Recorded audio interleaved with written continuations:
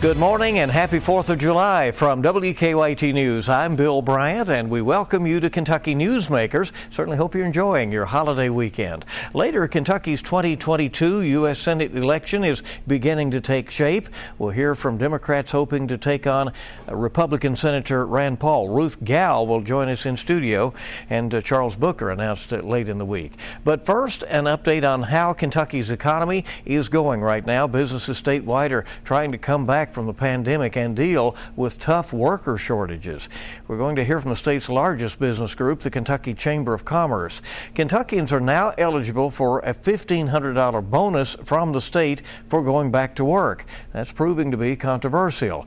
And the calls continue from many business leaders for Governor Beshear to end the $300 in extra weekly federal unemployment benefits.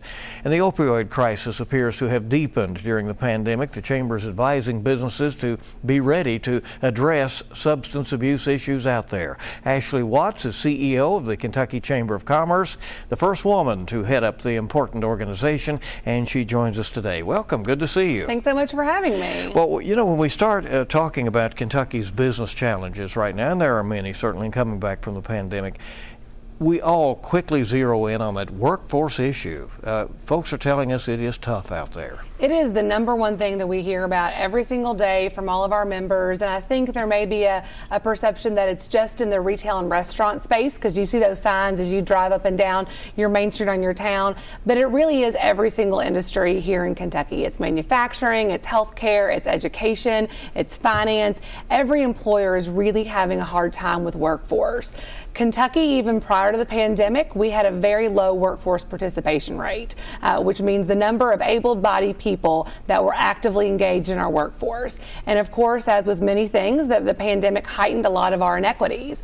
And so over this last year, there are over 100,000 people that have left the workforce in Kentucky from last March. What are the factors in that low workforce participation? Well, and we say this a lot, it's a multifaceted problem, and that's why we talk about multifaceted solutions.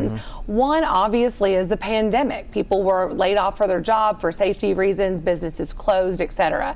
But now, as businesses are reopened fully, the positivity rate has gone down, vaccinations have gone up. We really need people to start going back into work. And so that was one of the largest parts.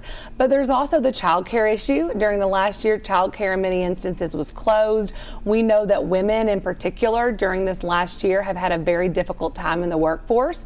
3 times the number of women have dropped out of the workforce versus men. And a lot of that has to do with childcare and just juggling your own work and your children's homeschooling, virtual schooling, whatever you were doing this last year. What are businesses telling you about their struggles, and how much is that holding them back from being able to build business? It is the biggest factor right now. You probably will see signs that, you know, dining rooms are not open in restaurants or businesses are not fully reopened. That really is not because of the pandemic anymore. It's because they do not have the workforce. And one of the things that we have talked to the governor's office and legislative leaders about is the additional $300 on the federal side for unemployment insurance benefits.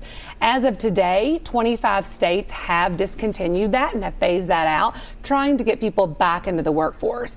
Kentucky did not choose to do that. That decision lies with the governor's office, and he decided to go the route of the incentive, of the $1,500 incentive to get people back to work.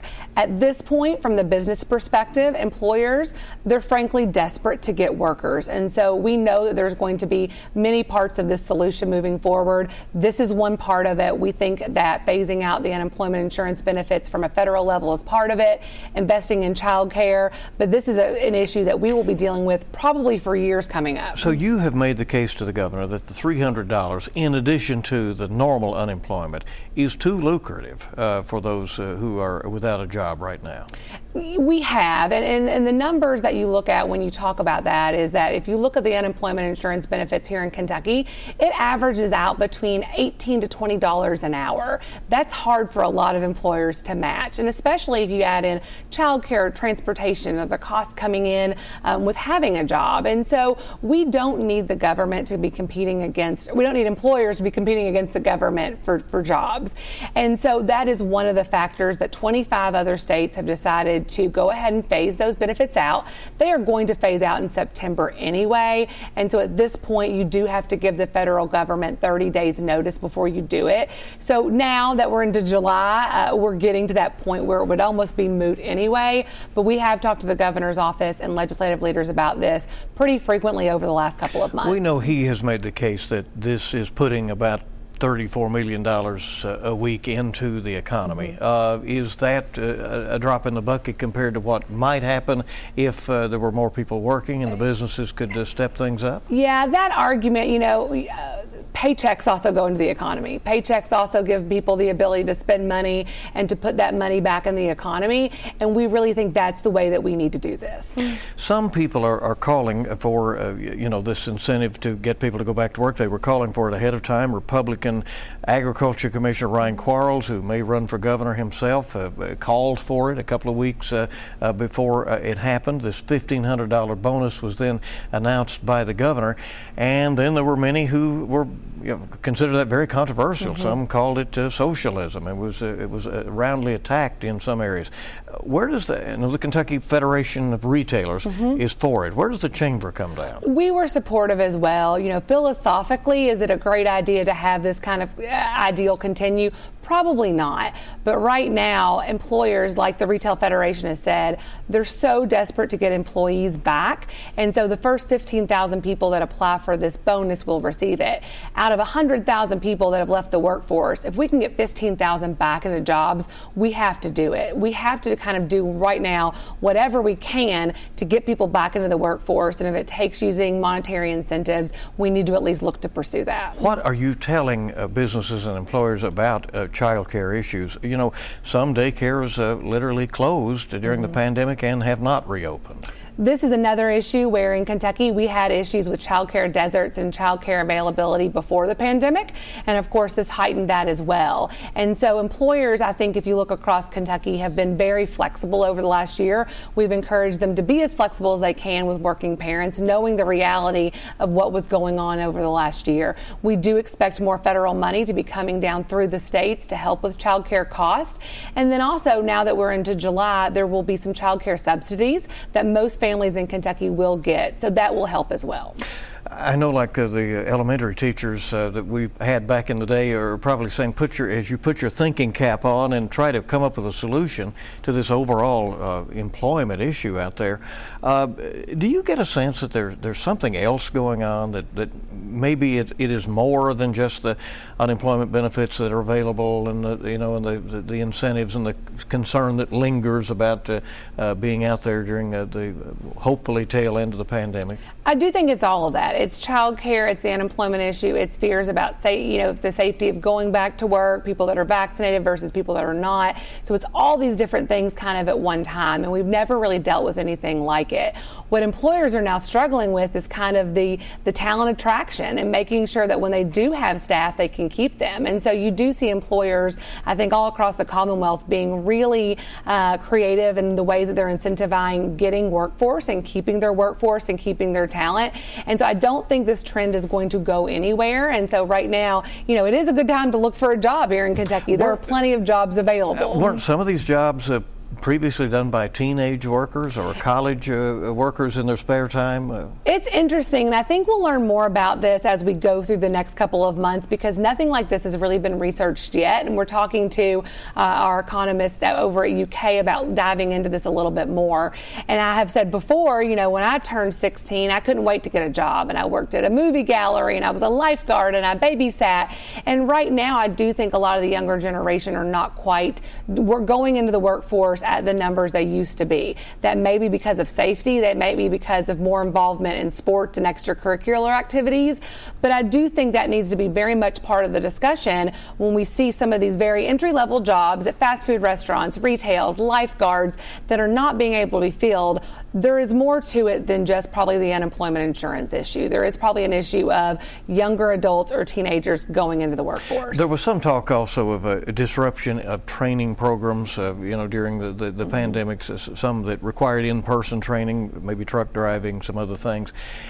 Are we doing a good job? Are we back to doing a job of returning to matching the training out there to the jobs that are available here in the Commonwealth? We are doing, I think, our best in the Commonwealth. We have a program right now in connection with the Education and Workforce Cabinet called Talent Pipeline Management, and it's literally looking at industries throughout Kentucky that are growing and trying to see how many jobs they will need in the future, and then matching that up with education so that we're really training our students for the jobs that will be available in the Commonwealth. And so I do think Kentucky is doing a good job on that, but obviously the last year things had to change. Things are not in person. We're doing more virtual training, and so a word that we use quite a bit these days is upskilling. There is a great opportunity to upskill our workforce right now as we move out of this pandemic. Right before the pandemic, substance abuse identified as just a huge problem out there for employers and employees. It chased us into the pandemic, and it is here maybe worse after the pandemic. And yet there are success stories as well. And there's research that talks about how those who suffer from addiction may be really are goal-oriented. They bring a lot to the table if they can be helped. Absolutely, and this is another case of the pandemic kind of heightening these inequities. We know there have been more overdose deaths in Kentucky than really ever before, and so in a year where there was isolation and job loss and you couldn't see your family or friends, people who already struggled with substance use disorder, those were heightened. We have been really trying to do a good job at the Chamber of encouraging businesses to be fair chance employers. We do have a website, Who's Hiring, that actually highlights those fair chance employers across Kentucky, because we know that a job is really key to success and a key to making sure people stay on the right track. Fair chance means what? Fair chance means second chance. Yeah. So giving people a second chance if they are struggling with substance use disorder or if they've been incarcerated. And we're seeing more and more employers every day really making that effort to be a fair chance employer. And especially when employers are really looking for talent and looking for employees, this is a great time to look at being a fair chance employer, because there is a great network of people out there who deserve a second chance and will be a great employee. We're a second chance employer at the Kentucky Chamber, and I can attest that those that we have hired are some of the best and most qualified and dedicated employees that we have. You know, federal money has really flowed into Kentucky to help businesses and even the state and local governments make ends meet.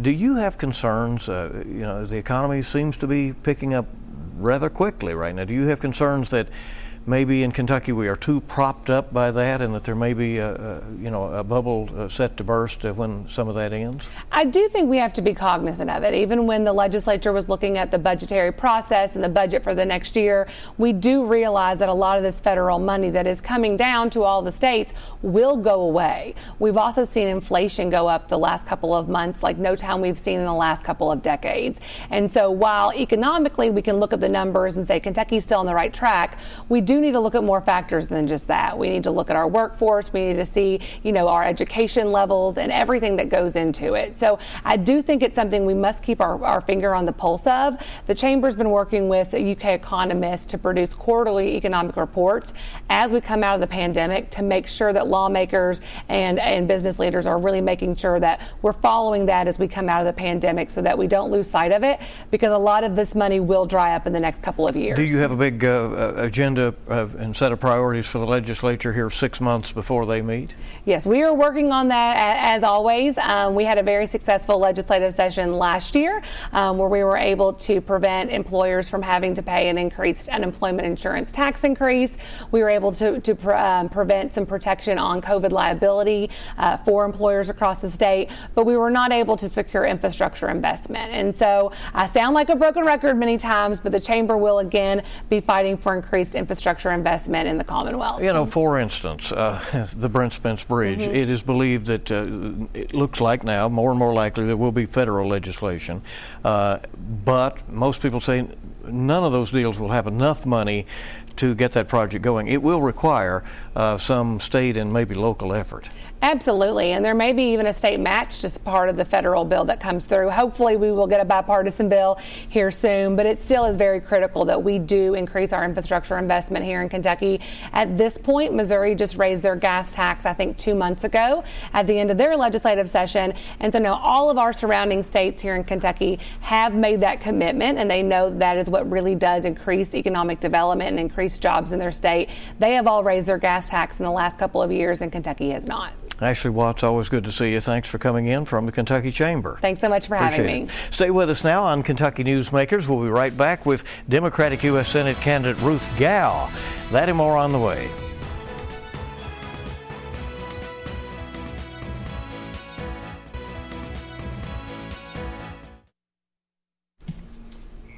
Welcome back to WKYT's Kentucky Newsmakers. It looks like Kentucky could have a lively election year coming up in 2022. Two Democrats have now announced plans to run for their party's nomination in hopes of denying Republican Senator Rand Paul a third term in Washington. This week, Ruth Gow and Charles Booker announced campaigns for the Democratic nomination. Here's a clip of what Booker said in Louisville. And I'm going to cause some good trouble, and I'm going to speak up for you. I'm going to represent the people of Kentucky from the hood to the holler and everywhere in between. But Booker will have to win a primary first, and there is at least one other candidate. Ruth Gow got into the race this week. She says she wants to be the first millennial woman elected to the Senate. That was part of her announcement video with the cat. We'll ask about that. Gow joining us now here on Kentucky Newsmakers. Welcome. Good to see you. Good to see you too. Thanks so much for having me. The cat was prominent. Yeah. Part of the team. Cats are important to me. All right. Give us a little background about yourself and what led up to this announcement. Yeah, absolutely. So my husband and I, we live in Louisville, Kentucky. I have, as mentioned, I have a background in education. I worked in higher education and have a PhD in education as well. I also have worked in the service industry, even through COVID, worked as an essential worker in the service industry. Kind of what led me to this point, my journey looks different than a lot of politicians that you're used to seeing. One was my local state rep. So I got in contact with her, learned from her, to have someone who is easily accessible. She's also young, who really cares about her people, kind of inspired me, and I was like, you can do this. There's someone out there who is doing this. And then as we moved in last year to the election, seeing a lot of just the tensions that were across the nation, a lack of care for humans. Human dignity. I think that's very important to me. And so wanting to bring human dignity back to Washington, wanting to represent the younger generation, and so. You talk about becoming the first millennial woman in the U.S. Yes. Senate, should you be elected. What perspective would that bring to the table that you think is lacking? Yes, that's a great question. So looking at the Senate right now, the average age of most senators is in their 60s. And I believe that we, as a younger generation, we're facing issues that are different than our parents' generation with student loan debt, housing situations, low wage. And so it's important to have voice in the Senate so that as our generation faces these problems, we have someone who can advocate for that and help ensure the next generation is well prepared for. Priority issues for you are? So we're looking at priority issues. We're looking to launch a campaign trip across the Commonwealth. Mm-hmm. And so part of what's going to be important to me there is listening. I strongly believe in listening to the people of our generation, and creating that campaign platform that really speaks to them. What does your experience in education bring to the table, do you think? I think my experience in education, it brings to the table empathy. It's very important as an educator, compassion, a desire also to educate the electorate. I want to keep them informed on not just issues that are often very partisan, but understanding what is going on and why it's important for us to have these conversations. Charles Booker ran a statewide campaign. He gained a lot of name recognition, made a lot of connections around the state during that. How do you see rolling through a primary season with Booker as your opponent? Well, I'm looking forward to what this means for Democrats, being able to have a good primary, being able to have those conversations. So I'm looking forward to, as we travel across the state, being able to listen, being able to bring those issues up and let the people be heard. Do you have complaints about Booker, his approach to issues? I'll say personally, I have never met Booker. I don't know Booker personally yet. And so I think, again, it's just about listening to the people. That's what's most important, not my personal issues. Would you debate him if you had the opportunity? Well, that's not a question that's arisen yet, but I would say I would talk to my team about that. I do think conversations are important, so if that question arose, then we'd address that then. If you get the chance to take on Senator Rand Paul, that is if you are the Democratic nominee, what case would you make to Kentucky voters who have elected and re-elected him to the U.S. Senate that he should be denied a third term? I think, I don't know him either, but looking at news, looking at his policies, looking at social media, I think a challenge I would have to them is, do they feel that he truly cares about all Kentuckians across the state, whether they voted for him or not, whether they agree with him or not? Looking at, for example, what happened January 6th at the Capitol, is the true safety and the true concern of the people of America a priority for him? So I would challenge them to think about that as they think about who they're going to elect. Do you have concerns about the overall direction of the country right now? Do you think things are on the right track? Overall in the country, I think that does depend where you look and who you look at. I do definitely have concerns. I think a lot of people in our younger generation have concerns, especially as we think about growing old and having children in this country. But I also see a lot of hope because I see people who are interested in getting into politics who want to have these conversations. And so I think that if we can continue to have these conversations and help each other, encourage each other, have each other's back, that there is a lot of hope for the country. Would you say that, when you are talking with young people and you're saying that, you want to bring that voice to the table, that they are engaged out there at this point? The knock has been on young voters that they get excited, go to rallies, and sometimes don't vote in the numbers that older Americans and Kentuckians do. I think that there is, as you're saying, a lot of engagement and issues, a lot of care and concern. I think sometimes they get disenfranchised with the system, but I think that's part of why it's important to have younger officials, because they can bring these concerns, they can connect with the people, and I think we'll be able to engage the younger generation. And if they feel that their voice is being heard, I think that will also increase their engagement. How do you see this campaign rolling out? I mean, how do you do this? Do you travel the state aggressively and go to places, try to hold rallies, or will it at first be smaller events where you just get to know people in local areas? Yeah, so I am working with my team on this, but we definitely want to travel throughout the Commonwealth to all the corners, because to me it's very important to listen to people. And so that's going to be a big part of my strategy, is ensuring that we're getting out to people, farmers, miners, people in the city, listening to them, listening to their stories and listening to their needs so that all of Kentucky feels heard. How do you expect to finance this race, and do you have concerns about if you turn to gathering in a lot of donations, that then those come with some sort of expectation once a candidate gets elected? So we're looking to finance this race grassroots. We really believe in the power of the people, and so wanting to create that buy-in of, this is important to get a young person elected to the Senate. This is important to have someone who really wants to listen to the issues and the voice of the people. I want to see our donations coming from that type of big group of people. Booker appears to have some support from out of state. Do you have any groups that have taken interest in your effort? We're still currently working on growing our donation pool and working on all those details. When did you make this decision? It's been a journey. Okay. But I think I would say around last year with the election, seeing again just that divisiveness, the partisanshipness. January 6th, I remember coming home from work and my husband had been watching it on the news and being like, what is happening? That was definitely a big incentive to me of, we can't have this happen again. We need more voices. We need younger voices who are going to seek to see a better future for our country. Did you consider, an intermediate step between not being involved in politics at all and running for the U.S. Senate? I mean, of course. Some take those incremental steps. You do a council race or a House seat or whatever in the beginning. Yes. Well, looking at the issues that are dealt with in the Senate, a lot of those issues are things that do affect us as young people and will affect us until we grow older and our children. And so that lack of having that voice really inspired me to seek to be one of those voices. Ruth Gow, thanks for coming by. We appreciate it very much. All right, and we'll be following your campaign. Thank you. I appreciate it. Appreciate that. And we'll be back on WKYT's Kentucky Newsmakers in just a moment.